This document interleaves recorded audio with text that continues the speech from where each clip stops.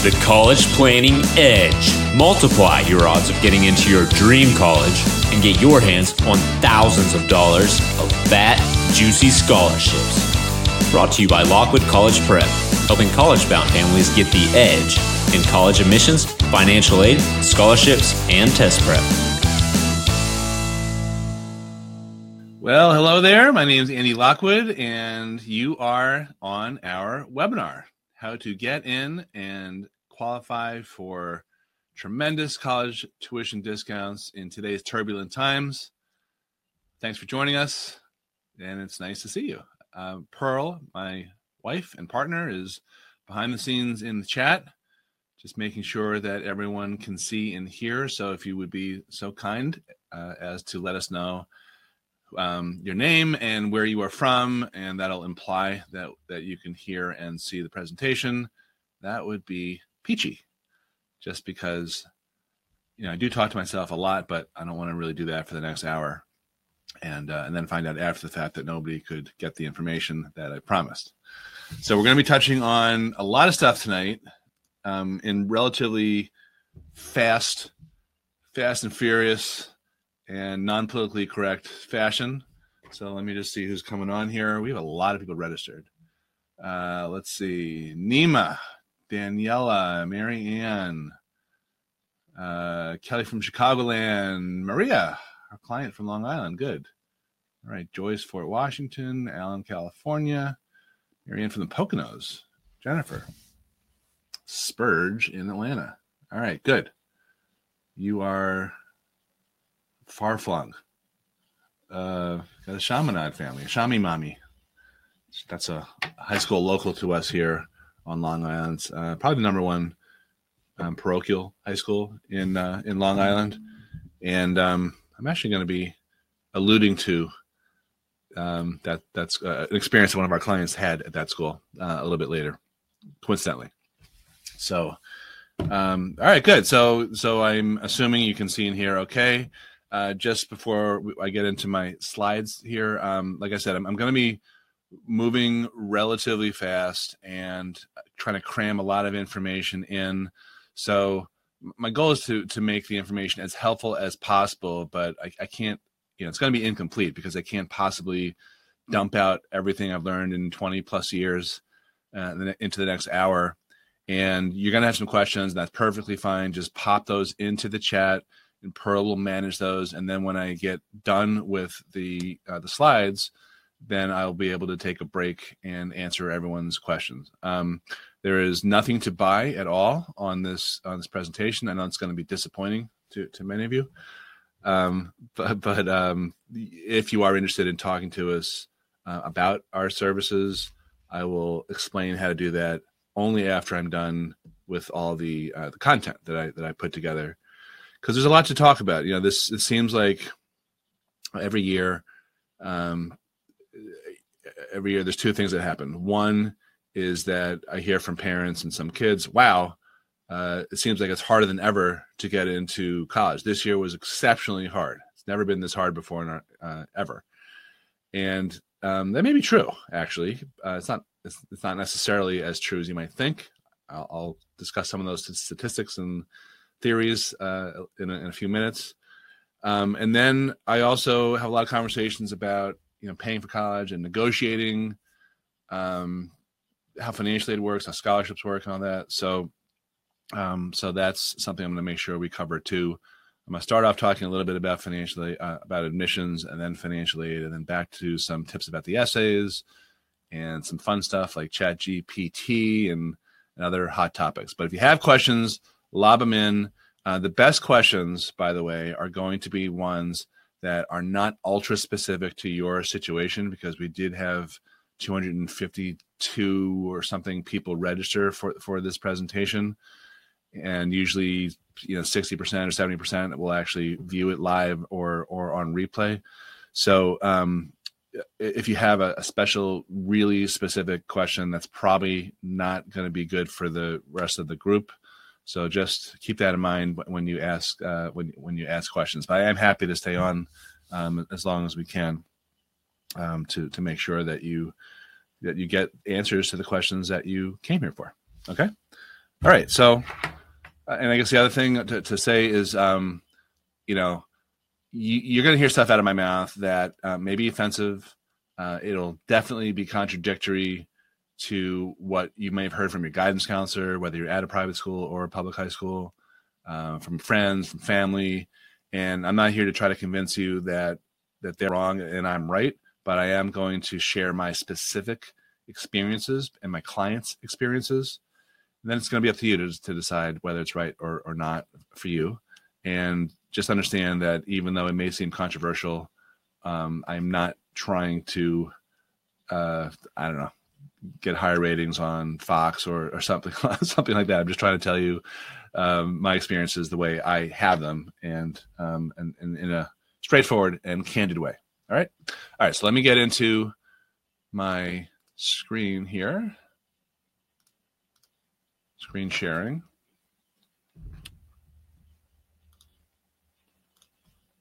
And then just let me know that you can see this.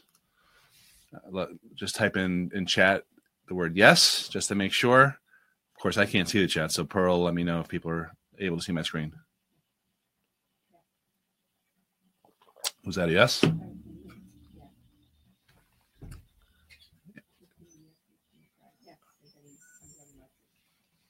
Okay, Pearl, uncharacteristically quiet. Okay, so here we go. We're going to talk about how to multiply odds of admissions into your dream school, how to obtain tuition discounts of more than 54.5%, even if you think you can't qualify for anything. And specifically, we'll cover some new updated admissions information. I'll talk a little bit, but cover a lot of ground about the financial aid rules changes, some college essay tips, because just to date stamp this presentation, I'm recording this on May 4th. Advice about how to deal with whether to submit your scores or not. Something like 80% of colleges are test optional. What does that really mean? And what does that mean for you specifically? If you're in the right place, if you have someone who's graduating, a rising senior, which means class of 2024, or someone younger, a 10th grader or a 9th grader, or maybe even earlier. If you feel like you're not necessarily getting the guidance or personal advice you'd hope that you would get from your guidance counselor, and that, again, could be a public or private school, you're stressed out or anxious about whether your kiddo can even get in to a decent college, and you're nauseated by what they're asking you to pay for tuition. All right, so I saw a lot of familiar faces in the chat, but there's a lot of new folks, and some of you might be wondering, hopefully just the new people, might be wondering who the H am I and why should you care what I have to say? So Pearl and I have been featured over the years frequently on local and national and sometimes international news. I was even briefly in that Netflix Operation Varsity Blues documentary, by the way, as an expert, not as a suspect, just for the record. And Pearl and I were recently on the front page story of Newsday, and a golf buddy of mine said, "Wow, Pearl looks great, and you look like her accountant." Very nice of him. I've written a few books on the college process, various aspects of it. We get, and more importantly, not beyond all the braggy stuff, is we do a really good job for our clients. We get great reviews. We have clients from all walks of life applying to all sorts of schools, not just Ivy League schools, but also regular colleges. Sometimes they even recommend that kids take a gap year. They don't, even though I'm a college advisor, all I care about is what's in the best interests of our clients. And really what we're all about is helping kids launch themselves to be successful for life after college. So all sorts of business owners and athletes and races, creeds, shapes, and sizes. We have high school principals and teachers and doctors and lawyers and contractors and you name it. It's really everything you could possibly imagine in terms of professions that our families hail from. And I've gotten super testimonial and reviews over the years. This is one of my favorite ones. Scott said, I was so disarming and nonchalant about his, Andy's so disarming and nonchalant about his capabilities. He was wondering if it was a scam, but his son ended up getting a huge financial aid package, and Scott was pleased when he got 5 times the amount. He got more than 5 times the amount of his investment with me. He said that's the best money he ever spent. Dr. O'Hara, who's now superintendent in another district, said, I know a lot of college planners who promise results but don't deliver. In your case, it got real results. That was pretty cool. So just to be very brief here, in case you're wondering, how I got into this field, I get that question a lot. So I thought I would do one slide on it. I love talking about myself, but not really. I attended Wesleyan University which was at the time the 4th most expensive college in the country.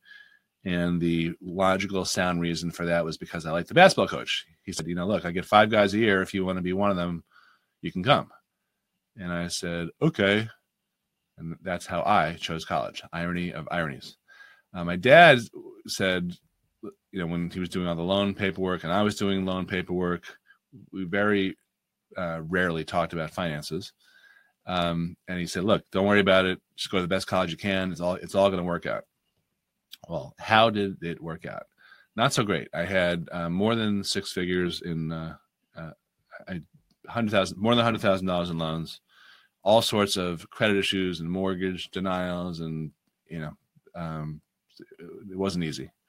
And now we have 4 of our own kids, and I knew there had to be a better way as we embarked on this career more than 20 years ago.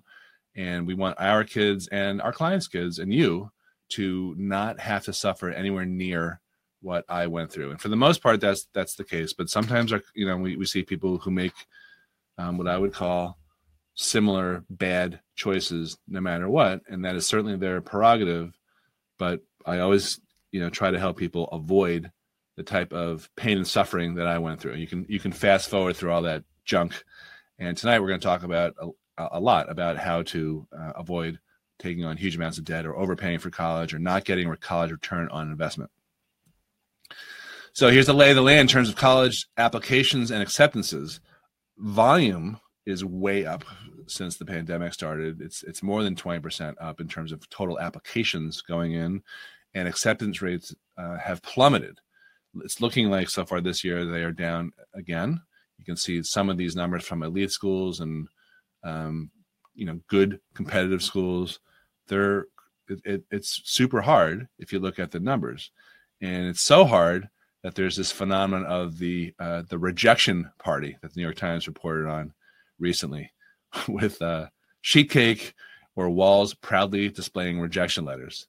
It's such a common thing that kids are now sort of commiserating by bragging about their letters, and whoever has the most rejection letters wins, like a gift certificate or something. Pretty funny, yet not funny.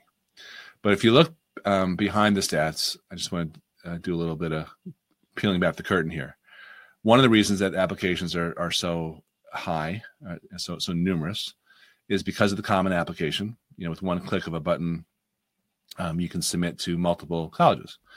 And more schools are accepting the common application in order to, get more applicants. These test optional policies, that has been a really, really big driver of applications. And those, they've been around for a really long time. I think it was maybe Bowdoin College in 1970 was, I believe, the first college to go test optional. But once the pandemic hit us and there were, a lot of fears about being in a closed room and taking tests, and, kids experiencing driving for an hour or two to a test center only to find out then that it was closed, that's when a ton of schools embraced the policy of not requiring your SAT or your ACT. But that resulted in a ton of applications, but also a ton of applications from people who are unqualified. So I always say this, there's a difference between applying and being accepted test optional. Anyone can apply test optional. That doesn't mean that you should. And I'm going to give some tips on that.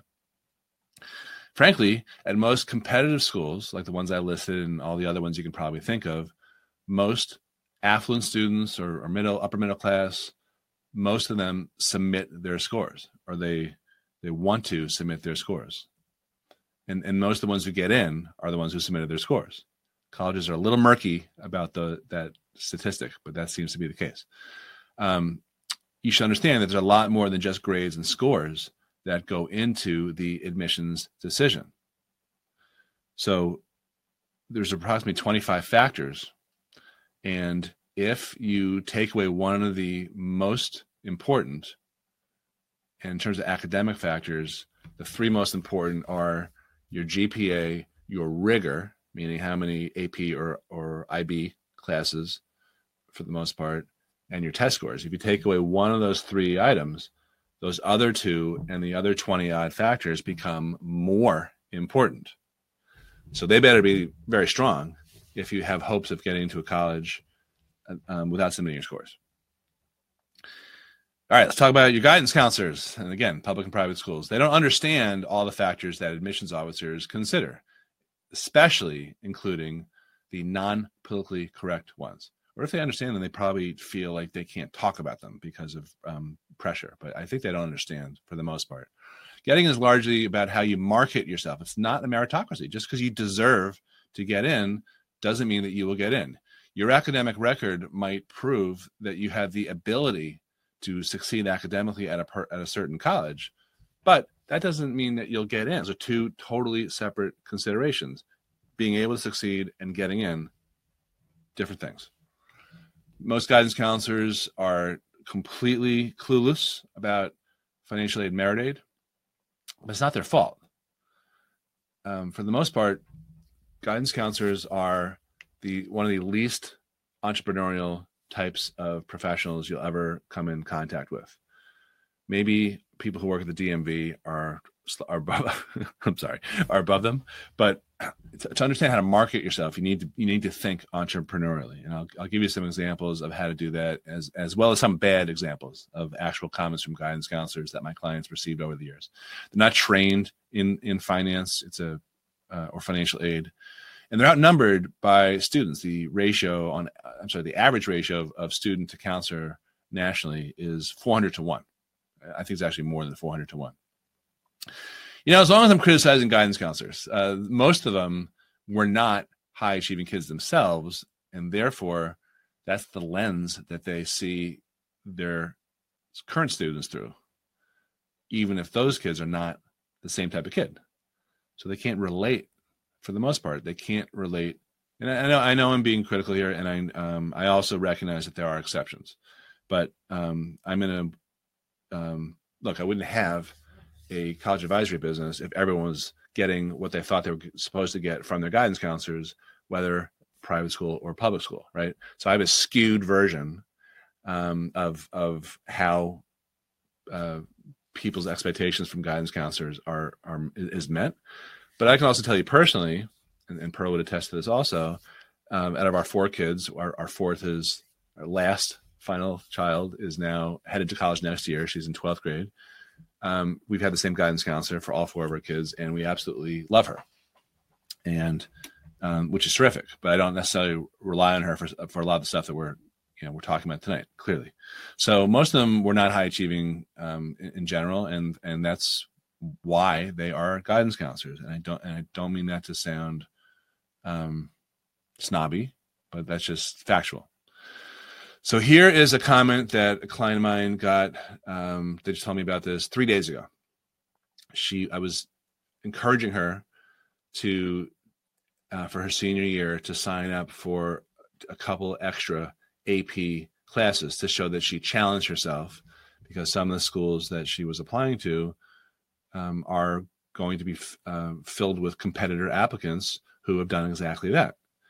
So her guidance counselor was talking her out of taking AP Psych because he said it's not good for a business major. It's not going to help you if you're going to be applying to college as a business major. So she said, and the mom and I were on a Zoom 3 days ago, and they said, "What do you think about that?" And I said, well, no offense, but that's really bad advice, because number one, in order for you to feel comfortable about your chances of being able to get in, you need to take more APs, period.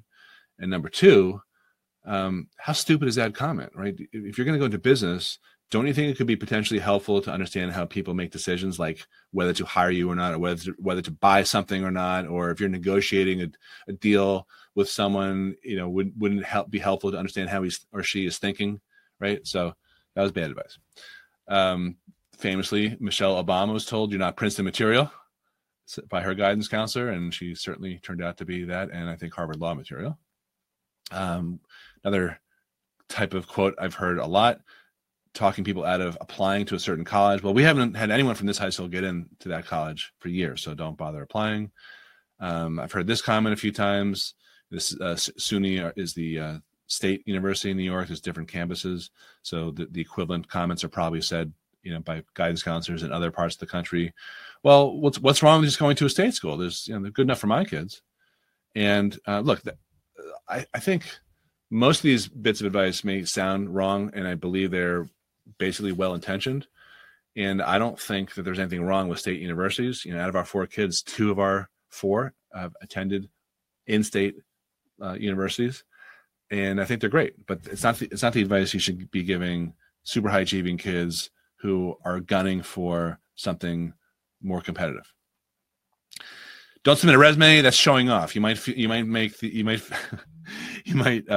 admissions officer feel bad because they may not have had all of the experiences and accolades that you have won. Don't do that. So I think that's a little projection there. I think the guidance counselor was actually just kind of comparing herself to my client. That was really bad advice. Another advice about taking extra APs, don't do that. It's just going to be too stressful. Well, it is stressful, right? And the thing is that if you're trying to get into, let's say, an Ivy League school, and you're competing with kids who have taken 12 to 15 AP classes and are valedictorians and salutatorians, and some of them don't get in, if you don't try to do the same type of thing, you're playing with one hand behind your back. You're not going to win that fight. So on the other hand, if you're going to be, skipping lunch and getting 3 hours of sleep and having a breakdown, as a human being, I would say, you need to really think about that decision to take that extra AP class or IB class. But if a child tells me this is my goal, I will say, okay, let's help you achieve that goal. This is what it takes to give yourself the best shot to optimize your ability to get in. And then it's up to them and the family to make that choice. I would never say don't take the extra AP or you should take the extra AP no matter what. Here's one of the worst things, I think, is that most guidance counselors don't have the quote-unquote big college meeting until 11th grade. But the thing about applying to college is what you're doing is summing up your entire body of work from 9th and 10th and 11th grade and what's on tap for 12th grade. So if you don't have that meeting until 50% of your college body of work, your pre-college body of work is put to bed, then it's a problem. And if that's the time you find out all the stuff you should have done earlier, again, that's like fighting with one hand tied behind your back as well. And again, just so people don't take this the wrong way, even though I know some of you will, I really don't think all guidance counselors are terrible. I do recognize I'm in a bizarro, weird parallel universe with our business, catering to people who feel like they're being shortchanged or want more help than they're getting, even from private schools, which cost the equivalent of college tuition. We have probably 40% of our college advisory clients come from schools like that, and they just want more than what they're being given. But these are all actual examples. I didn't make any of these up. All right, let's talk about the inconvenient truth about who gets a little help getting in. You should know, and this is, again, stuff that you probably will never hear from your guidance counselor or anyone else, is that at most colleges, anywhere from 50 to 67% of slots are allocated for special types of what they call tags or selects or categories. And by the way, so just if you're just joining us, if you have questions, lob them into the chat there. Pearl is behind the scenes. Are people asking questions yet? Okay, so she's going to be marking them for me as questions. They're going to be there's a way to do that in the system here, and then I will get to them. But feel free to lob them in. I will answer the questions as much as I can once we wrap up with the slides here. So what are those special categories, those selects or tags? Recruited athletes get a little boost in terms of getting in, and they get spots allocated to them before non-tagged or non-selects. So recruited athletes at most colleges get help. Underrepresented minorities get help. And that means a couple of things. It means sometimes it means underrepresented minorities, which could be Black or Latino or Native American, who are under-resourced. So the theory is, which I subscribe to personally, not that matters. The theory is that they don't have the same resources to hire, fancy schmancy college advisors or tutors or whatever. So, but they still have plenty of ability and upside and potential. But there's also help for people who may not be under-resourced, but they are visually diverse. Currently, those are two categories of underrepresented minorities. Legacy used to be more important. It still is at some schools like Notre Dame and Harvard, but a lot of Ivies have announced that they are no longer, I don't know if I believe it or not, but they're no longer considering whether you had a family member attend. International students are highly desired and they get special treatment. People who apply early decision get somewhat of special treatment. And, I imagine most of you, but not all of you, understand the differences between how you apply to college. So early decision is the quote unquote binding one. I'm just going to say this briefly. Nothing's binding. No one can force you to go to a college, but that gives you the biggest benefit or thumb on the scale, or I guess it's pointer finger on the scale in this photo, for your ability to get in. Although it really hasn't seemed like that in the last couple of years. In early action, there's really no help. The whole thing about early action is it's a way for kids allegedly, to get all their applications in and then find out earlier if they got in or not. But what happened in the last couple of years is people applied early decision and early action. They rushed in their applications in November, and with the idea they would hear in December. What they heard in December was that they were deferred. So they ended up not getting their stress over with until April, even May. Children professors get special consideration. So we just, it's funny story, which I'll tell briefly. So our last daughter, Sammy, was admitted to Cornell, and we emerged to prove it. And she met one of her friends, who they met online, and we went up there on Admitted Students Day, and he was going to walk home to his grandfather's home, who happened to live in Ithaca also. So Pro was like, no, we'll drive you home. So we drove them home. Grandpa comes out to say thanks. We're chit-chatting, and it turns out that he has been a professor there since 1968. so then we started thinking to ourselves, oh, maybe that's why the grandson didn't mention that was a professor there, because we'd assume that's how he got in. Well, look, it's true. Professors and some staff, their kids have a slightly easier time of getting in, and there are special slots reserved for children of professors. That's kind of part of the bargain. When you go to teach at a college, you may not make a gazillion dollars, and you may feel like you're underpaid for teaching 2 classes a semester. But one of the perks is that your kids can go there for free or for a steep discount, and it'll be slightly easier for them to get in. Okay. Here's the politically incorrect truth about these selects. They tend to have lower academic credentials. And this is not me trying to be a firebrand or get under your skin. It's just factual. Is this good or bad? That's up to you to decide. Who cares? Who cares what I think? Doesn't really matter what you think either. That's just the way it is.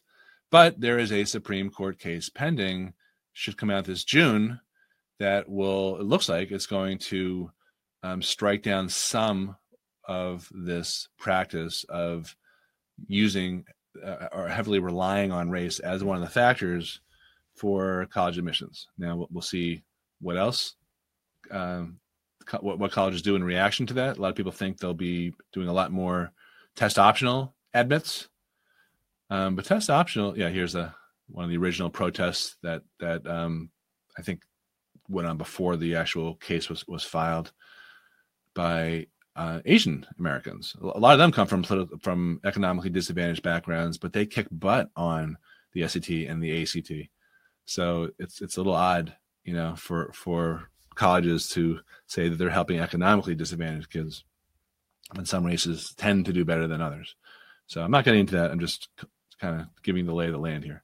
So let's talk a little bit more about test optional, because it's kind of a curious thing. I think a lot of colleges are still sending out mixed signals about it. Certainly guidance counselors seem not to understand it at least the way that I do. So if you are a DEI applicant, meaning a diversity, equity, and inclusion applicant, you probably don't have to submit your SAT or your ACT. That if it's below the range of what the school publishes, because schools use test optional policies to put their thumbs on the scale to help these favored nation, these desired tags or selects, particularly the diverse kids. And that also could mean visually diverse, just to remind you, not just economically. If you're not a DEI applicant, you probably do need to submit your SAT or your ACT in order to get in. Probably. These are tendencies that I've observed now over 2.5 years of these policies being pretty widespread.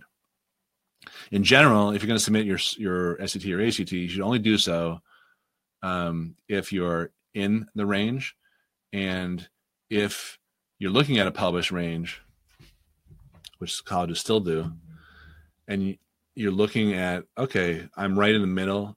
I probably have a decent shot of getting in based on my GPA and my scores.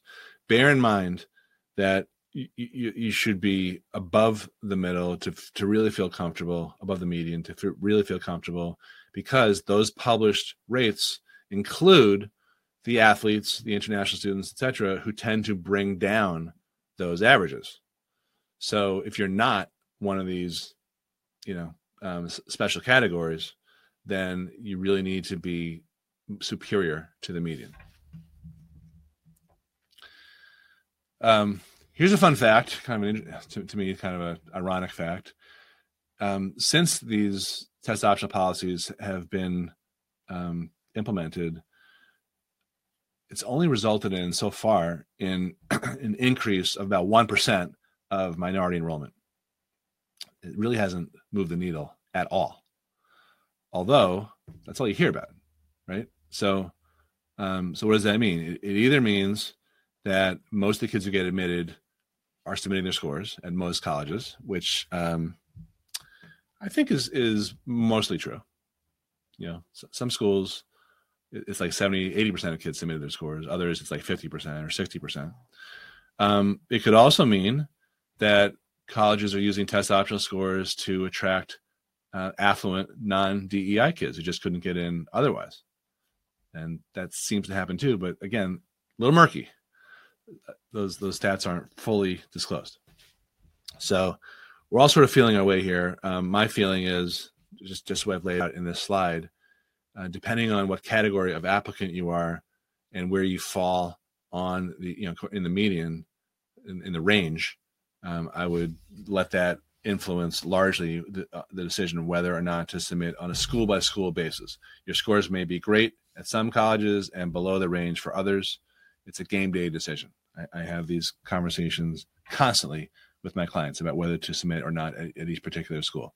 And sometimes those are in direct contravention of guidance counselor advice. All right, let's talk a little bit about financial aid. Are you guys finding this helpful so far before I get into this tip? Because I'm going to go into the money stuff, and I'm going to go back to little admissions, and then we'll wrap up. If you find this helpful, just let Pearl know in chat, and she'll say something nice to me, hopefully.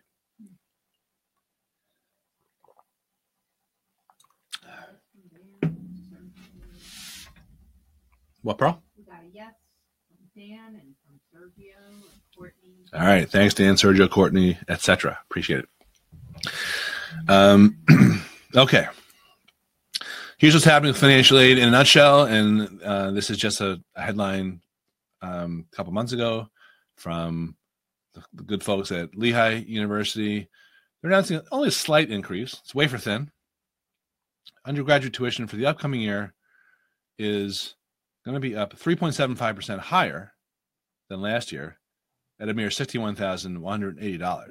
That's tuition. Total cost of attendance is $78,650.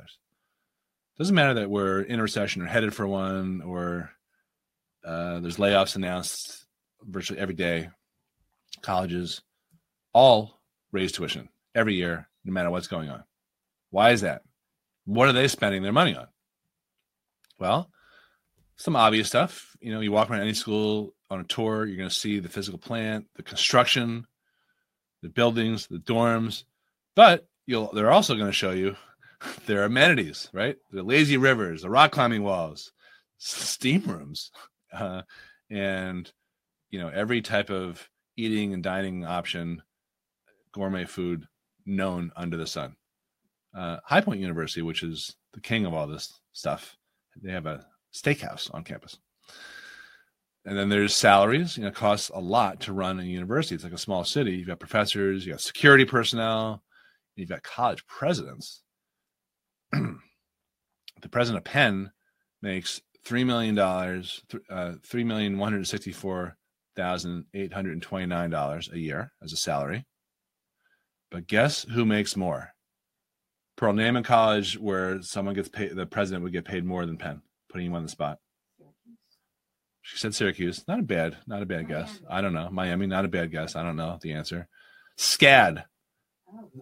$5 million. SCAD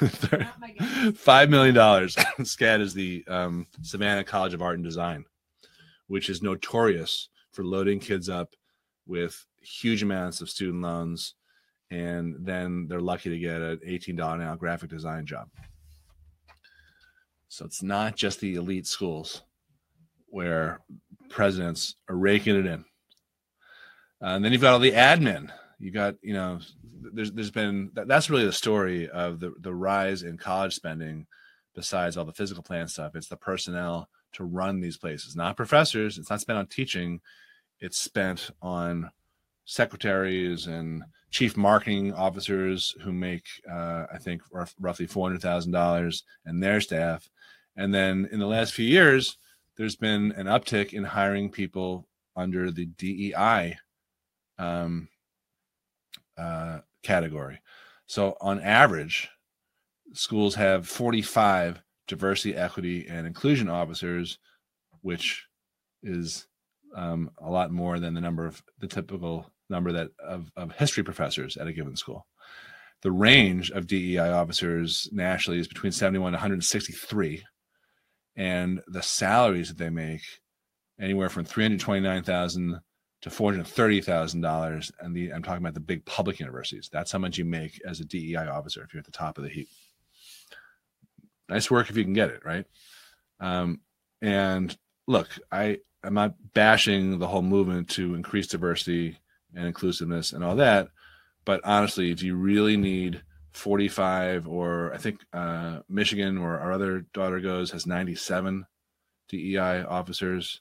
I can't imagine. I mean, maybe I'm just too small-minded. We run a small business where we keep things very lean here, but that seems excessive to me. But maybe they're all doing important work. They're doing God's work. I don't know. However, it's not all terrible. Colleges are every year they increase the amount of discounting that they offer. So they're raising their rates, but they're also increasing their discounts. Currently, according to the National Association of Collegiate Business Officers, the average private school tuition discount is 56.2% off, and that's need-based and merit aid. It's mostly merit aid. At any given college, roughly only 25 to 30% pay full price. The other, 70%, 75% are getting a discount. And there are strategies to improve your eligibility, legal ones even. I'm going to cover the legal ones today just in case anyone's wearing a wire. So here's the I show the slide literally every presentation, and then on that presentation I'll say I show the slide on every presentation. So it's art imitating life. I'm going meta on you. But this is the current simplified version of the financial aid delivery system, subject to change. I'm going to go through financial aid in 5 minutes. I'm going to do my best to keep this short and give you the minimum allowable allowance that you need to know. So the most important factor in determining whether you're eligible or not is your income. They will take up to 40, they meaning the financial aid formulas, will penalize you or assess you on 47% of all of your income. And I'll talk about the changes later. And if you have questions on this, lob them in. We can go through them. Money in your kids' names is bad. I'm talking about trust, like UTMA or UGMA types of accounts or joint accounts held with your kids. Those penalize you at roughly 25% of whatever amount you have saved for your kids. Whereas assets or savings in your own name penalize you at far less, only 5% and change. But those are the big three: income, child savings, and parent savings. Those are 3 of the biggest out of 76 or 77 factors that are weighted by the financial aid formulas. We get questions a lot about the 529, whether it's good or bad, friend or foe. The 529 it can be good or bad depending on the other stuff on this slide. If your income, if 47% of your income is going to already knock you out of the box for whether you'll receive aid or not, then the 529 is great. However, a lot of people who have 529s, they're not as widespread as you might think. I think 19% of families have 529s, only 19. But if your income is in the right place, then the 529 is bad. Now, before you ask questions about, well, how high is too high for income, there isn't a magic number because of all these other 77 factors besides income that go into it. Currently, if you have a $200,000 income, let's say, and 1 child in college, you're not going to qualify. But if you have 2 children in college, currently, you could qualify for need-based aid because your income gets split among your children. Again, that's currently. So the 529 would be good for someone who only had 1 child at that income level, but bad if you had 2 children at the same income level. So what I'm talking about is this calculation is called the expected family contribution, which is a misnomer. It's how much the formulas or the government expects you to be able to pay, but you almost always pay more unless you're talking about the most elite schools, the Ivies and another maybe 20 or so colleges who meet 100% of your financial need. The rest will charge you or ask you to pay more than your expected family contribution, which might be why they're changing the term, which I'll get into. Just understand, this is the important thing here on this slide. College generosity is extremely different across the board. 2 people can look exactly the same on paper, income, savings, you name it. One family can get financial aid offers from 12 different colleges, and the other family can go over 12 because of how they chose their colleges. They chose either schools that are generally not at all generous or not generous to their child. They don't necessarily want that particular child because of, whatever, grades, scores, you name it. So how do you get your hands on this money? First, some of this is going to be nuts and bolts stuff, but it's all important. Others is going to be more high-level strategic stuff. First, you need to figure out which applications are required by each school, right? So every college in the country takes the FAFSA, which is the free application for federal student aid. And about 400 colleges require an additional form called the CSS profile. A lot of colleges have other financial aid applications. Some of the Ivies have their own forms, which drives Pearl nuts because she does about 300 families worth of financial aid applications every year. And it's a lot harder to do the customized ones, but you need to check and see which applications are actually required, first of all, because a lot of people miss that.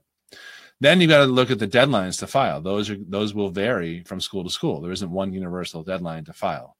A lot of people don't even think about applying for financial aid until after they are done with their admissions applications. And that is potentially a big problem because you might miss a priority deadline if you do that. So there's 2 sets of deadlines. Look for them all ahead of time, like way ahead of time, like this summer would be ideal. And then map out a plan so that you don't miss any of these deadlines. What Pearl does for our clients is she finds out the earliest deadline, and then she does all the applications so that no one ever misses any deadlines and they don't miss out on any money. And then there's strategies to increase your eligibility for aid, which I'm going to share with you. Those include sheltering assets or sheltering income, particularly for self-employed people. Again, these are all legal and ethical. In case you're wearing a wire, ha ha ha, same joke twice. Okay. Wow, this guy's good. Yeah, I know. What, Pearl? Very subtle. Yeah. The peanut gallery is calling me subtle. No one really ever calls me subtle. Identifying colleges that will be generous to your child. I'm harping on that for a reason. Avoiding colleges that will not be generous to your child. All right. Before I get into the strategies, let's talk about some of these changes. So this year coming up, meaning the FAFSA for, is it 25, 26, Pearl? 24, sorry, 24, 25. All right, for kids graduating 24, for that academic year, 24, 25, and going forward, there are new changes that have been pending for 2 years. And we still haven't seen all of them. We've seen a draft of the new FAFSA, but that's still just a draft. So one of the big changes from the FAFSA Simplification Act, which was passed in 2021, is to streamline the FAFSA from 108 questions, I think, to 40, I think it's 46 basic questions, but then there's a lot of sort of sub questions after that. So I'm not sure exactly how streamlined it'll be, but streamlined somewhat. Okay, here's one of the bad changes. I mentioned this before. 2 families can have the exact same financial numbers, but one family could have 3 kids in college, like we will next year, and the other family could have 1 kid in college. And the way it worked for kids with multiple school kids in college up until this coming year, 24, 25, was that if you had 2 kids in college, then your eligibility doubled. And if you had 3 kids in college, you had a 66% improvement. Now, under the new laws, the new regulations, I should say, proposed regulations, we're all treated the same. If you have 2 kids in college, you're treated the same as if you had 1 kid in college, or 3 kids in college, the same as 1 kid in college. That's a big change. Had something to do with something that Senator Grassley wanted for a really long time, and now he's retiring, and I don't really know why he wanted that, but I guess he didn't want to penalize people who had kids spread out more. I don't really understand how this is pro-family at all, but that is one of the bigger rule changes. I mentioned this in passing. The expected family contribution is now, going forward, going to be called the Student Aid Index. It's going to be calculated a little bit differently, but it's rebranded as the Student Aid Index. The only reasons I've read are really stupid, so I'm not going to waste your time on those. All right, this is a big one. If you're divorced or pending divorce, separated, it used to be a lot easier to say that the low-income parent was the custodial parent and therefore the one that should fill out the financial aid applications. Now it's going to be a lot harder because the parent that supports the child more, meaning typically the parent that takes the child as a deduction and declares him or her a dependent on their tax return, that is now the custodial parent. The tax returns are now going to be aligned with the FAFSA. So the implications there are, if you are in one of these situations where you alternate with your ex-spouse who declares the child, on a year-by-year basis, when you're applying for financial aid, it's going to be in your best interest to be that parent who declares the child as a dependent on the tax returns. So this is probably going to mess up and take away a lot of money from, most of the time, single moms who have the kids live with them. That's the current standard. and that's going to be replaced by the IRS custodial parent. So not a fan of this change at all. Here's one that's potentially good. It used to be that if grandma or grandpa sent money to pay for college, then that would affect the child's eligibility the next year by reducing it in an amount that was 50% of that amount that grandma or grandpa paid. That is going away. There's no longer any penalty for grandparents helping out. So that's a good one. Another good one is some income that used to be penalized as part of the financial aid formulas, including workers' compensation. That is no longer going to penalize you for financial aid purposes. Another related one here is that child support that is not taxed, that was considered for financial aid purposes to be the same as any other income, as earned income. So penalized up to 47%. Now it's going to be penalized at around 5%. While Pearl's saying as an asset, I understand that's what they say. I think it's just confusing. I mean, it just happens to be the same percentage as an asset, right? But it's instead of being penalized at 47%, it's only going to be penalized at 5%. So in other words, if you got $50,000 of child support, then before your eligibility would be reduced by like $23,000 and change. Now it's going to be reduced by $2,500. So that's pretty good. All right, here's some predictions. Pearl's actually wearing the turban, and she has her crystal ball ready. You never know when a prediction is going to break out, so she's always ready. I think that because of the shortened FAFSA and the therefore the lack of information that colleges previously used, more colleges are going to switch to the CSS profile, which is much more involved. It could be 200 to 300 questions, or potentially there's going to be a lighter version of that produced. Supposedly, those are rumors. Some of the exciting rumors in our fast-paced college advisory business and industry. So either way, I think that the streamlined FAFSA is not going to give enough information, and colleges are going to ask for more. I think it's going to be a real cluster, for colleges to implement these changes, because they have to update all their software, this and that. It's a hassle. And I think that just based on any technological changes that the Department of Education has made over the years, this past year, the changes weren't that big, but the FAFSA website just totally sucked. It was always down multiple times a day. And that doesn't make things easier for, again, someone like Pearl who files 300 families worth of financial aid applications every year. It's like fighting with two hands tied behind your back. It's like, it's like typing with your toes or something.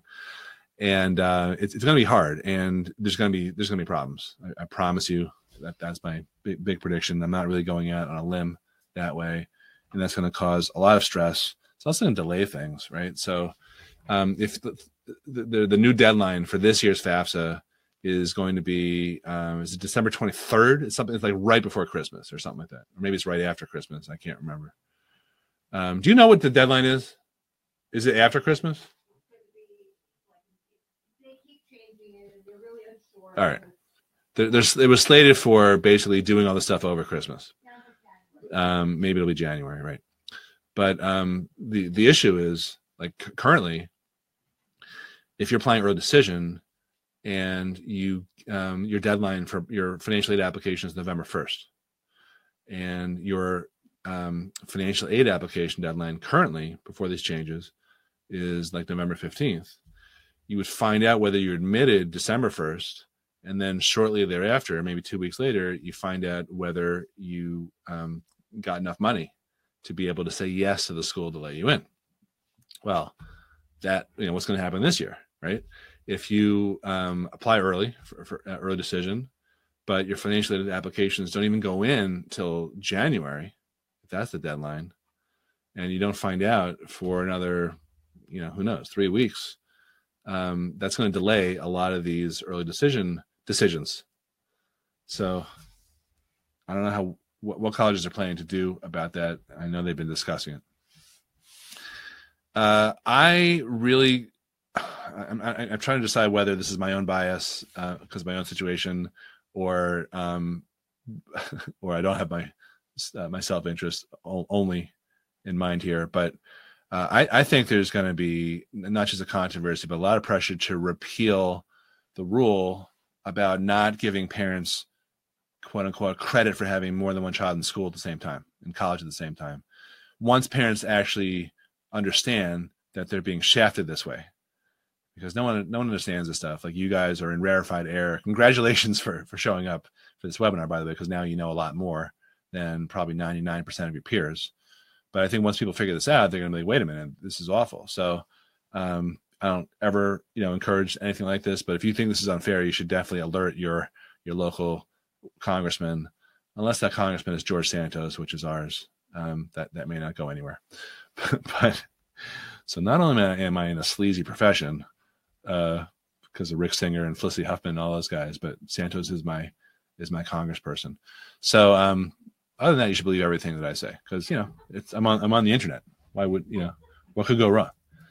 All right, let's talk about some loopholes, legal ones, and by that I mean exempt assets. So these are the things that don't penalize you. So they could be loopholes, and they're also potential mistakes. I'll explain that. So there's 4 retirement accounts, meaning 401ks and IRAs and that type of thing.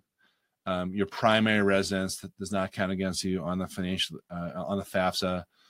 Life insurance with cash value, and annuities. So this is a little inartfully written here, but funds deposited into these assets, these classes of assets, or these assets in general, are sheltered from the financial aid formulas. So you can use these potentially, some of these, such as retirement accounts, life insurance, and annuities, to hide legally your money. Because if you have, let's say, $100,000 in your child's name, you will lose $25,000 worth of aid. That's how the formulas work. That same $100,000 in a life insurance policy with cash, a cash value, like a whole life policy or something like that, that penalizes you bupkis, zero, nada, zilch.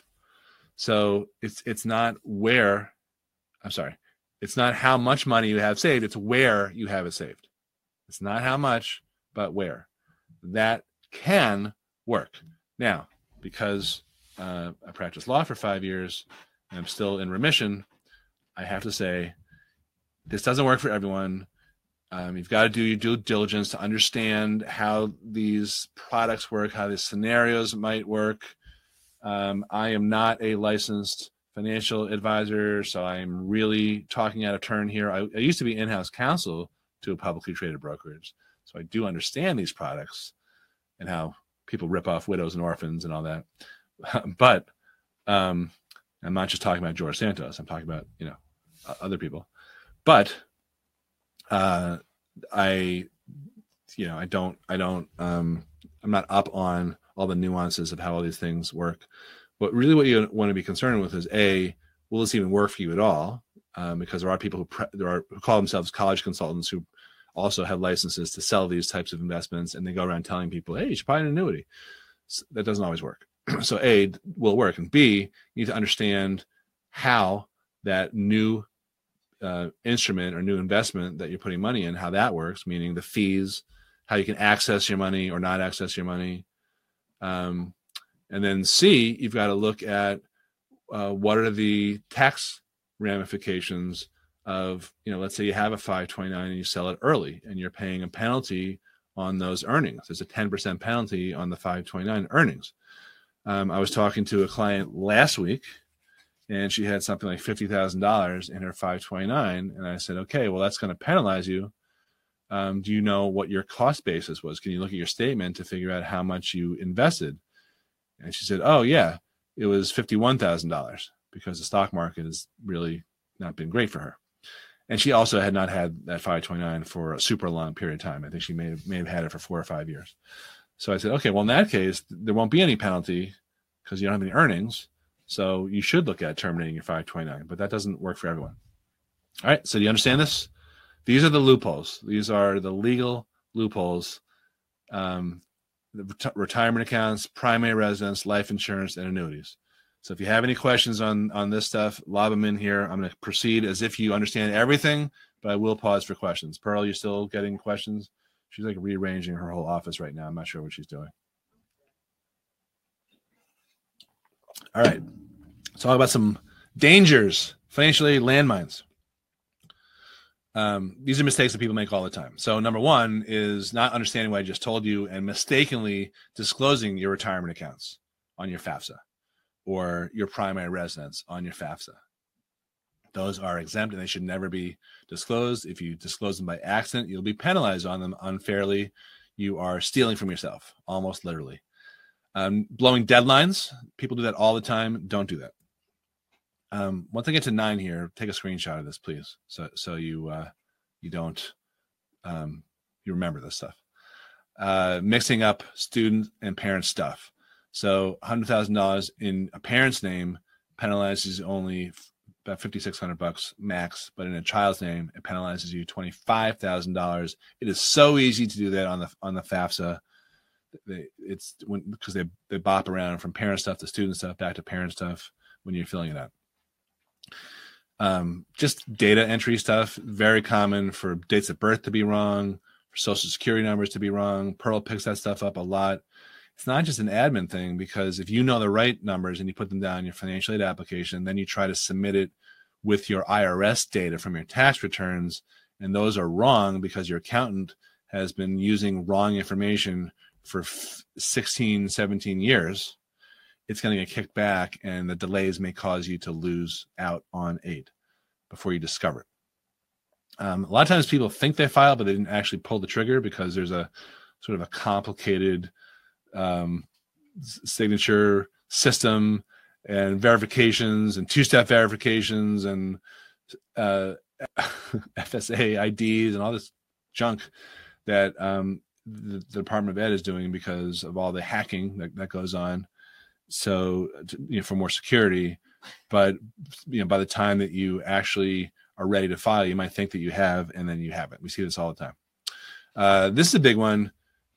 After you file, be prepared for a small tsunami of follow-up requests for more information and other communications. And sometimes they don't go to you. Sometimes they go to your kid. And I'm sure your kids are great with email. Mine are sometimes pretty good, but it varies.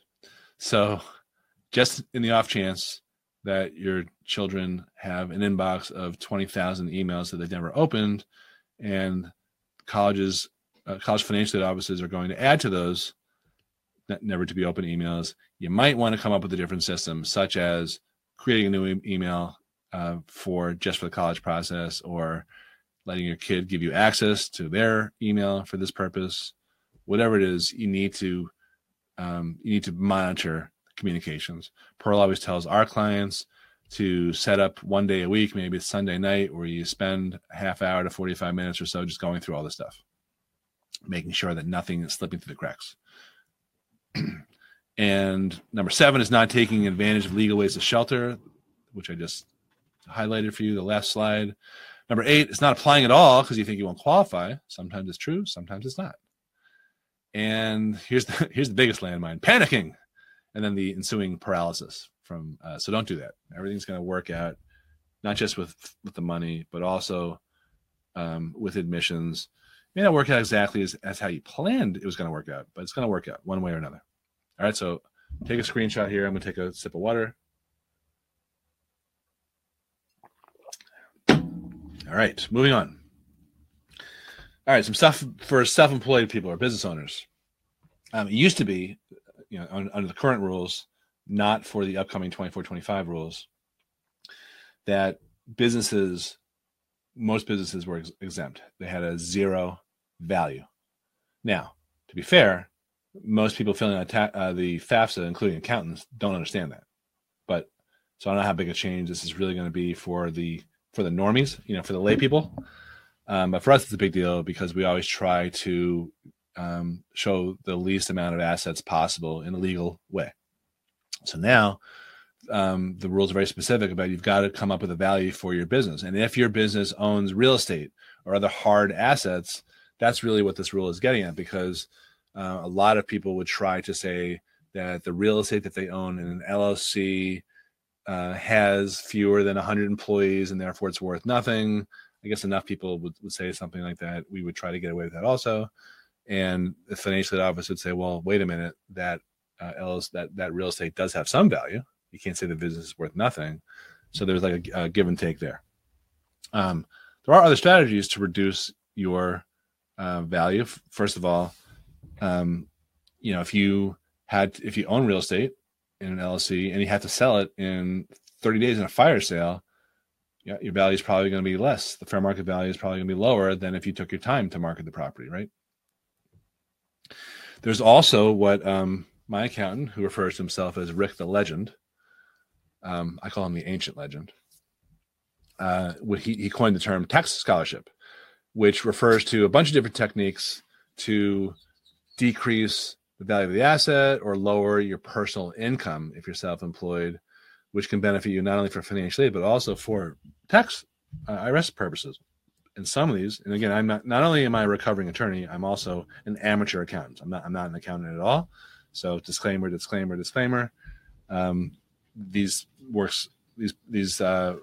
types of techniques work for some of our clients, and actually us. Some of these work for us personally, but they're not going to be right for everyone, of course. So you can run any of this stuff by your accountant if you want. Chances are they'll be like, huh? Or, yeah, I've heard of that, but I don't know if that really makes sense. It can make sense if you document everything and it's legit. So there's something called a Section 127 plan, which allows you to pay for employees' college tuition.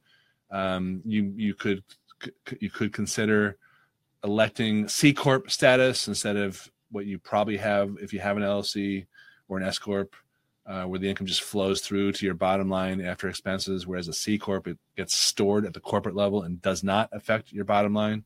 Again, there's other features and attributes involved there.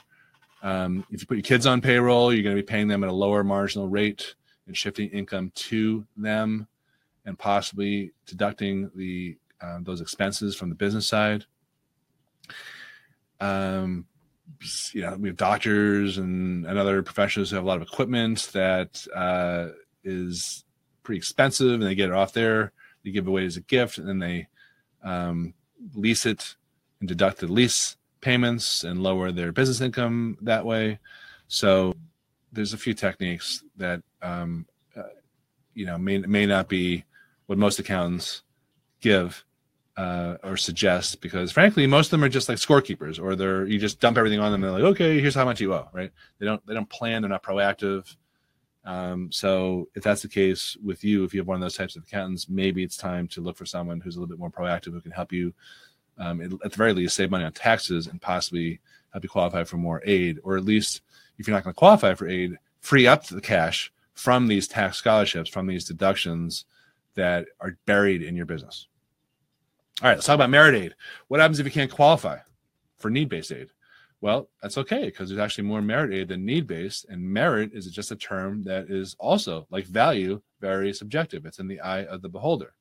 So if you're looking for merit aid, your best bet is probably going to be private colleges, because they have the most money to give, where your child is in the top 20% relative to his or her competitor applicants in terms of GPA and test scores. Yes, test scores. This is one area where SATs and ACTs still seem to matter at most colleges. All right, some essay writing tips. I told you I was going to be moving quickly here.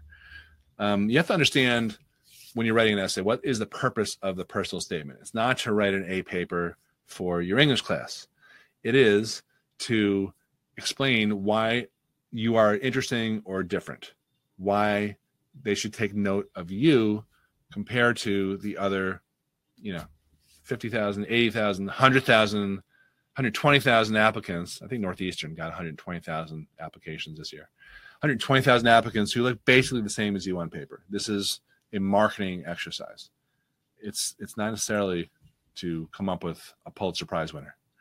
All right, what about the supplemental essays? Different purpose. Mostly the supplemental essays, if your college asks for them, are designed to help you explain to that college or prove to that college that you've done some thinking about why it is a good fit for you. So you have to be very specific about what that college has to offer. You want to plumb the website and the course selection and the professors and all that, and match that up to stuff about you that you may or may not, well, you may have done or you may be looking for more of on a going forward basis when you get to college. So two different purposes. And just some brief comments about ChatGPT. People are using it. I don't have a problem with it personally. Not that that matters. Who cares? But people are using it, and some admissions officers are ringing the alarm. I talked to them a couple times a year, and I was talking to a colleague of mine who was on the admissions committee of Princeton University for 30 years, and he's seen it all. He was also one of the guys behind the College Board. I think his daughter is an executive with the College Board too. And I showed him one of the essays that appeared in a New York Times article or a Wall Street Journal article, and he read it. He was like, yeah, it's pretty good. The thing about ChatGPT is it can be very helpful to get a draft going, but it's garbage in, garbage out, right? So the quality of what it produces depends on what you ask it to produce, how you prompt it. So if you just say, write me an essay about overcoming an obstacle, college essay about overcoming an obstacle, you're not going to get anything that's helpful. What you need to do is to give a lot of detail and specific detail about not only what the obstacle was, but your feelings, your thoughts, dialogue, inner thoughts, you name it. So currently, that's not something that artificial intelligence can do, as far as I know. I mean, maybe by the time this webinar ends, it will be possible. But I think that whatever you do, whether you write an essay from scratch or you use a tool like Bard or ChatGPT or whatever, you're going to have to do some heavy editing, and most importantly, thinking. Right? You're still going to have to think. It's like a calculator, right? Calculator doesn't help you solve a math problem if you don't know how to use it. So don't be afraid of ChatGPT. Don't think it's good or bad. That's my message right now. And it's possible that admissions officers will change some of the admissions process. I don't know. I don't have any inside information. I'm just speculating, but perhaps they'll require more personal interviews now, so they can really get to know kids beyond what they put together on an application. Or perhaps more colleges will ask for high school papers that were submitted and graded and commented on by English teachers. Maybe they'll bring back the writing section that was abandoned by the SAT, which kind of seems unlikely given all the test optional schools, but who knows? We're all sort of feeling our way around with this stuff. Some tips for rising seniors. And if you have a rising senior, by the way, and you're looking for help, I will talk a little bit about our boot camp. But if you have younger kids, this is just something to put in the back burner. Start this right when school ends. Start thinking about the essay sooner rather than later. Get organized. This is not just about writing. It's about time management. You have to understand that you're going to go through several drafts of your essay. It could be 3. It could be 10. It could be more. Sometimes the final version looks nothing like the initial version. You've got to therefore allow space in between, or time in between these drafts, for them to breathe, for your subconscious to do some of this editing, while you're sleeping or while you're taking a shower or walking the dog or whatever gardening. I don't know if anyone gardens, but that's when you might get some breakthroughs after weeks of pondering the essay on and off. And understand that this is a marketing exercise. It's about saying, this is why I'm different. This is why you should choose me compared to 50,000 other kids that look the same grades, same scores, same sea of sameness. And don't worry about coming up with something original. I get this question a lot. I have this idea, but it's not original. I'm like, nothing's original. Like admissions officers will read 1,000 applications a year. And if you're an admissions officer for 5 years or 6 years, you've probably seen every essay topic you're ever going to see, right? I mean, how many experiences can high school kids have had in their 17 years? So forget original, but remember to make it interesting. Remember that it'll be boring if you don't give any detail. It'll be interesting if you give a lot of detail and tell a story and describe your thoughts, your emotions, your anxieties, you name it. All right. I had this conversation a couple days ago also with the client I mentioned earlier. She talked to her guidance counselor, and they were talking about what's a good or a bad topic for their essay. And he said, don't write about death. That's going to depress your admissions officer. And the reason they brought it up is the mom told me that her daughter had been to something like 5. They'd experienced a ton of loss. They've been to 5 funerals in 18 months or something. A lot of aunts and uncles and grandparents passed away. She said, do you think that's a bad topic? And I was like, well, it could be if you're going to write a cliche essay about, I miss my special time with grandpa when he used to whittle away at a stick. And he told me, always count your last nickel. Every little bit matters. Let me tell you how I bargain with guys at the flea market. You're going to learn how to drive a good bargain, buddy. That was an actual draft from a client years ago. I was like, yeah, I don't know if you want to talk about chiseling a small business owner. But I said, look, what if you look at these funerals and these eulogies as a lens that helps you reflect as you sit there and listen to these eulogies, to reflect on what you'd want your own eulogy to be about, which is not necessarily morbid. You're looking at a funeral as a lens to really talk about what a well-lived life means to you. And if that's the bulk of the essay, that's not about death. That's just using those funerals as a setting to stage this type of discussion. Two totally different things.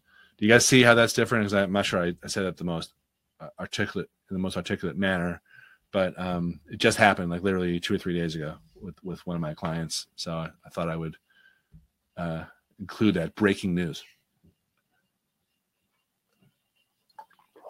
Okay. All right.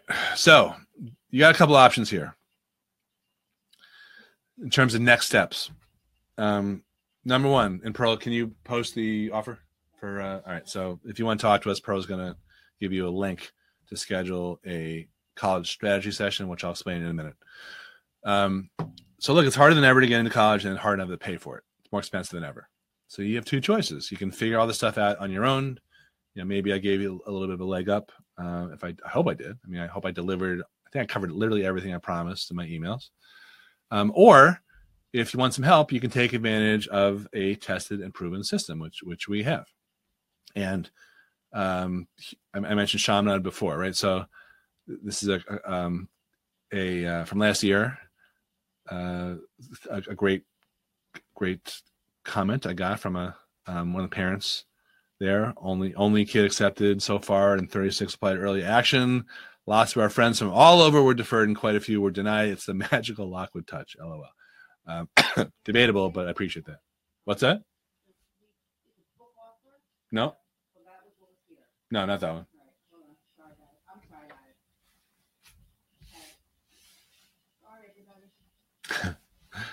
All right, Pearl's posting, I believe, the right one. Cornell said we had exceptional applications and we should be particularly proud. Guess I made all this possible. So much of the application was based on your sound advice.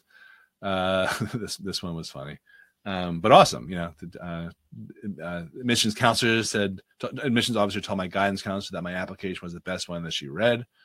We don't always get comments like that and independent comments from admissions officers. That's why those are pretty cool. So if you are a 2024 or younger family, if you're interested in chatting about exploring whether it be a good fit, instead of paying my usual outrageous $1,200 hourly consulting fee, you can talk to me for free if you book using the button that Pearl just posted there. And if you're one of the first 12 people, if the button doesn't work for some reason, you can go to our website, lockwoodcollegeprep.com/book-lockwood and fill out a quick application and then schedule something, and then we'll review it and confirm the meeting. So lockwoodcollegeprep.com/book-lockwood. I'll give that in a second. Here's the details on our college advisory program. We call it P4 because it covers 4 different aspects, which I refer to as shorthand for plan, path, position, produce. Plan means backward planning, figuring out majors and careers. Path means building a strategic and balanced college list. Position means how do you separate yourself from 50,000 other applicants who look the same as you on paper. And produce means how do you get money, whether it's merit aid. Not all of our clients don't qualify for need-based aid, but where is the money? Is it merit aid? Is it outside organizations? You name it. So the program includes helping you launch for success post-college, choosing a major that leads to a satisfying and lucrative career instead of 3 shifts a week, making unpronounceable coffee drinks, cracking myself up. How to choose colleges strategically, not rear window sticker college only. How to qualify for 5-figure merit scholarships, even if you didn't crush the SAT or cure an epidemic. Loopholes and landmines on the financial aid applications that can save you thousands. How to visit colleges, places they'll never show you. How to ace the college interview. How to write an essay so gripping that admissions officers will practically crawl naked over broken glass to admit your student. Activity sheets and resumes that shine, they don't bore. Overlook gem colleges, how to negotiate with college. Oh, coaching and accountability. That's a big part of what we do. So you don't have to scream and threaten your child. We also help negotiate. Here's one of my older examples back from 2012. We were able to help Rick get an extra $30,000 because we played USC's offer off against GW and Syracuse. That's one way to negotiate when you have offers from competitor colleges. So he got a $30,022 increase. Yeah, here's a client also from a few years ago who got an extra $13,000, which he felt was well worth the investment with your company, which I appreciate. Just imagine how great it would feel if you finally had the clarity and confidence that you were on the right path to finding the money you need to afford your children's dream college tuition instead of letting her down. And if you knew that you had an expert who has mentored hundreds of families with college-bound teens in your corner with no agenda other than what's best for your family, and how to feel if you were free from all the uncertainty and doubt and stress that you're looking at the wrong colleges or committing other deadly mistakes like writing crappy essays that won't help, writing about the wrong things. So many areas you can go wrong in this process, and we're here to help you avoid those. What would it mean if you could save thousands or tens of thousands of dollars off tuition if you had no stress about which colleges to apply to, which to go early decision to, what to file, when to file, what essays to write, when they're due, etc.? What if you were the one? How great would it be if you were the one who's not stuck screaming at or threatening your son or daughter? You left that up to us. How much time, money, and stress could you save with a solid plan? But this offer is not for everyone. I'm only looking to speak to and work with low maintenance families who understand that this is not about being cheap on their way to success, who value specialized, strategic, expert help to optimize their children's applications and qualify for substantial tuition discounts, and can handle not only but they can handle objective, non-sugar-coated advice that's in your best interest. Even if it's not what you want to hear, that's not going to stop me. I'm just warning you. Of course, we require significant investment, but you can see the results that other people have gotten from the program. So serious inquiries only. Please. Nicole, Dream College Presidential Scholarship, thank you for all your help. Thank God it's over. From the moment I walked, this is from maybe my favorite quote ever. From the moment I walked into your office, I felt an enormous weight lifted off my shoulders. Thank you for all of you done for my precious girls. So the college strategy session is yours for the taking. Limited to 12 people though. And if you click on the button, or you can't do that, you can go to lockwoodcollegeprep.com/book-lockwood. And now I'm going back on screen, back to the big time. All right, Pearl, you've marked all the questions for me. Okay. All right, guys. I see a lot of nice comments here. All right, cool. All right, let me get into these questions. Going from bottom to top. What if the child is not exact about her goal? She has an idea, not an exact major. You got a problem. You got a big. No, I'm kidding. That's normal, and that is actually. I didn't emphasize this at all, but that's probably the most important and coolest thing I think that we help kids with is getting to know themselves objectively, how they are wired, and what that could translate into in terms of places in the world where they could make a living and love what they do, so work doesn't feel like work, and they can get off the mom and dad full ride scholarship. So that's hardly what everyone ever comes to us for, but that's another reason why we're different, because I look at this process as, college is great, but it's only 4 years, and this is much more about the 40 plus years of helping kids launch themselves to be successful in that time period. So we have a career counselor. She's been with us, I think, about 8 years now. She's worked with easily 400 plus of our clients, and that's the first thing we do is to focus on that and then whittle that down to maybe 3 or 4 careers and majors that lead to those careers, and then start building a college list around a cluster, not just one thing, but a cluster of 3 or 4 majors. That's, even if you don't think you have that issue, if you're a parent, you have that issue. So that's very important. Eliza, can you talk about institutional priorities trumping, can you use that word? Academic achievement in the selection and merit process? Well, they do. But academic achievement is viewed differently because some people have more resources for these achievements than others. And admissions officers acknowledge that some people have disadvantages. So frequently, that's how it plays out. They will supersede or trump the people with higher credentials, but they might come from more privileged backgrounds. That's probably the best way. And to what degree are institutional priorities more important? Sports, legacy, race, class, first gen. Yeah, they all tend to be more important than if you don't have those. I think it's hard to just do more than what I did in the presentation. Joyce, for recruited athletes, also lower divisions. Yeah, D2, D3 particularly, they get a lot of help. Kevin Newman, are college courses accounting given the same consideration as AP courses? No, usually no. Which doesn't make sense to me because, if you're taking a college course, that demonstrates and you get a good grade, that demonstrates you can do well in college courses, right? But not always, I would say. Karen Stern, how accurate is the net price calculator? Can I depend on the results to determine how much I'm going to pay? So every college has what they call a net price calculator on its website. They are largely, but not completely accurate. So you need to, and they're garbage in, garbage out, and they're not all identical to each other. They ask for different data. So they're a good place to start. But if you make a mistake, or the calculator makes a mistake, the calculator can make a mistake by not asking you about all the data that goes into a financial aid award. So I would use them, but don't overly rely on them.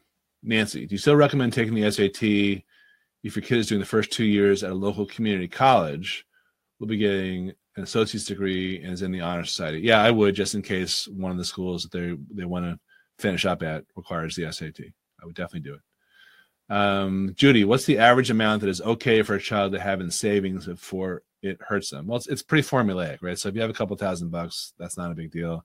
But whatever you have is 25% is the penalty. Michelle, can you send a transcript of the talk? I don't think we're doing a transcript, but we hopefully recorded this. And if that happened, then we'll send that out.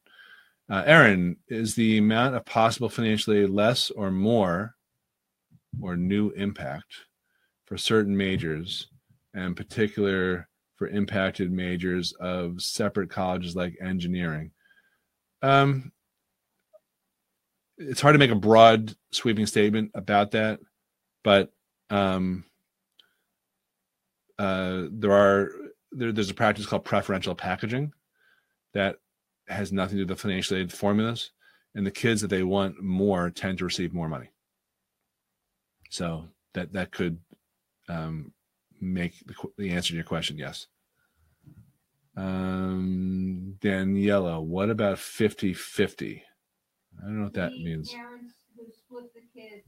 Oh, okay. Meaning for the in the divorce situation. Well, that's going away. It's that is no longer relevant.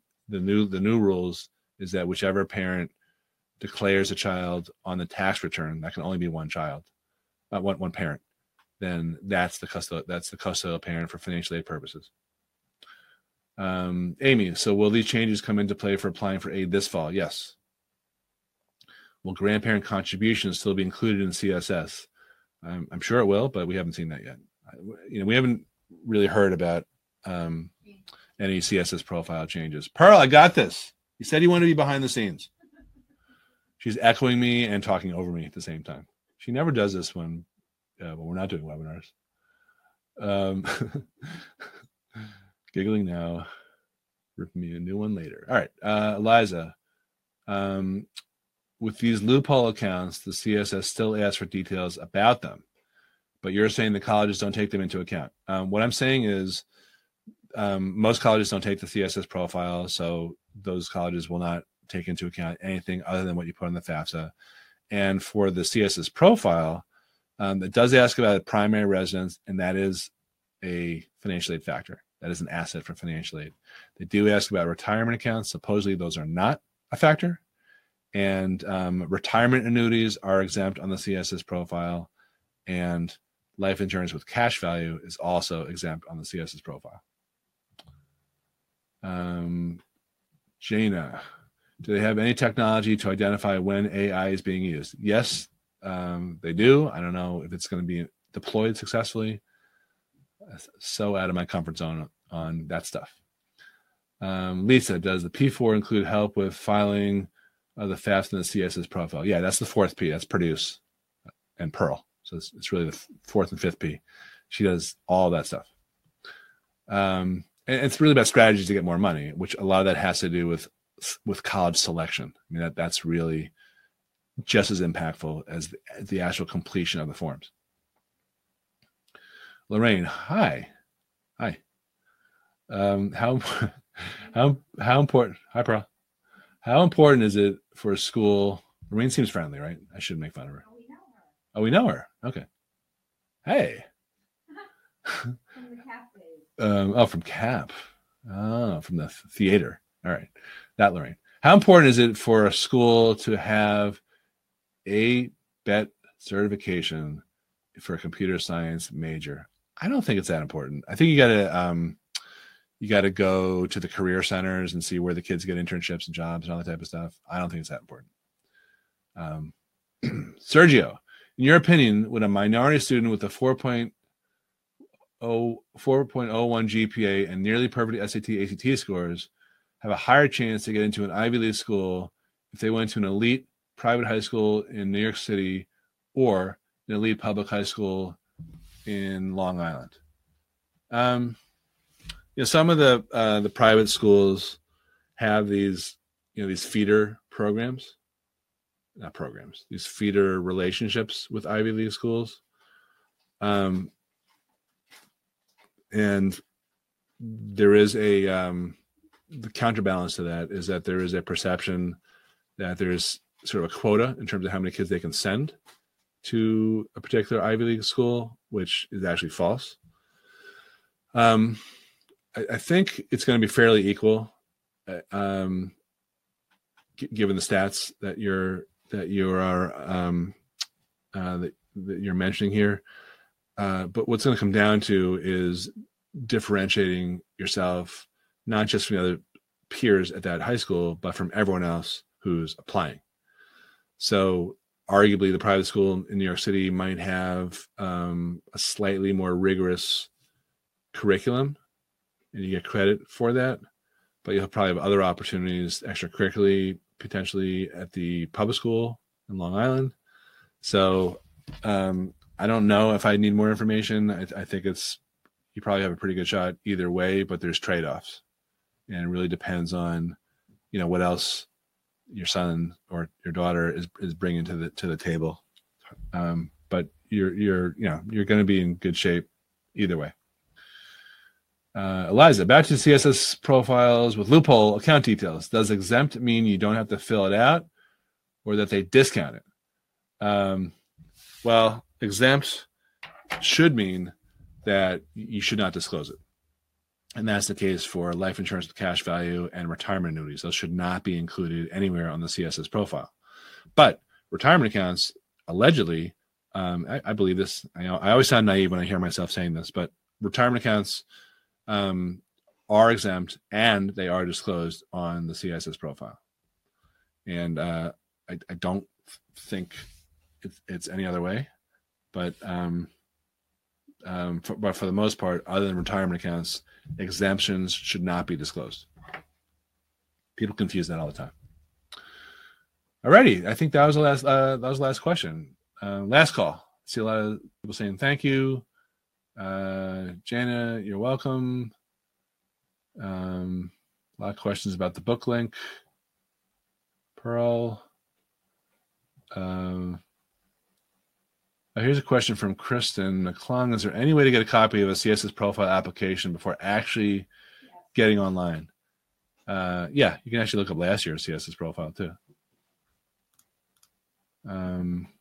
Eliza, you are welcome. All right, we're gonna wrap. That was a little bit longer than the hour and a half that I was trying to do, but you guys had some great questions, so that's cool. I'm happy to be here. I hope you got some value out of this.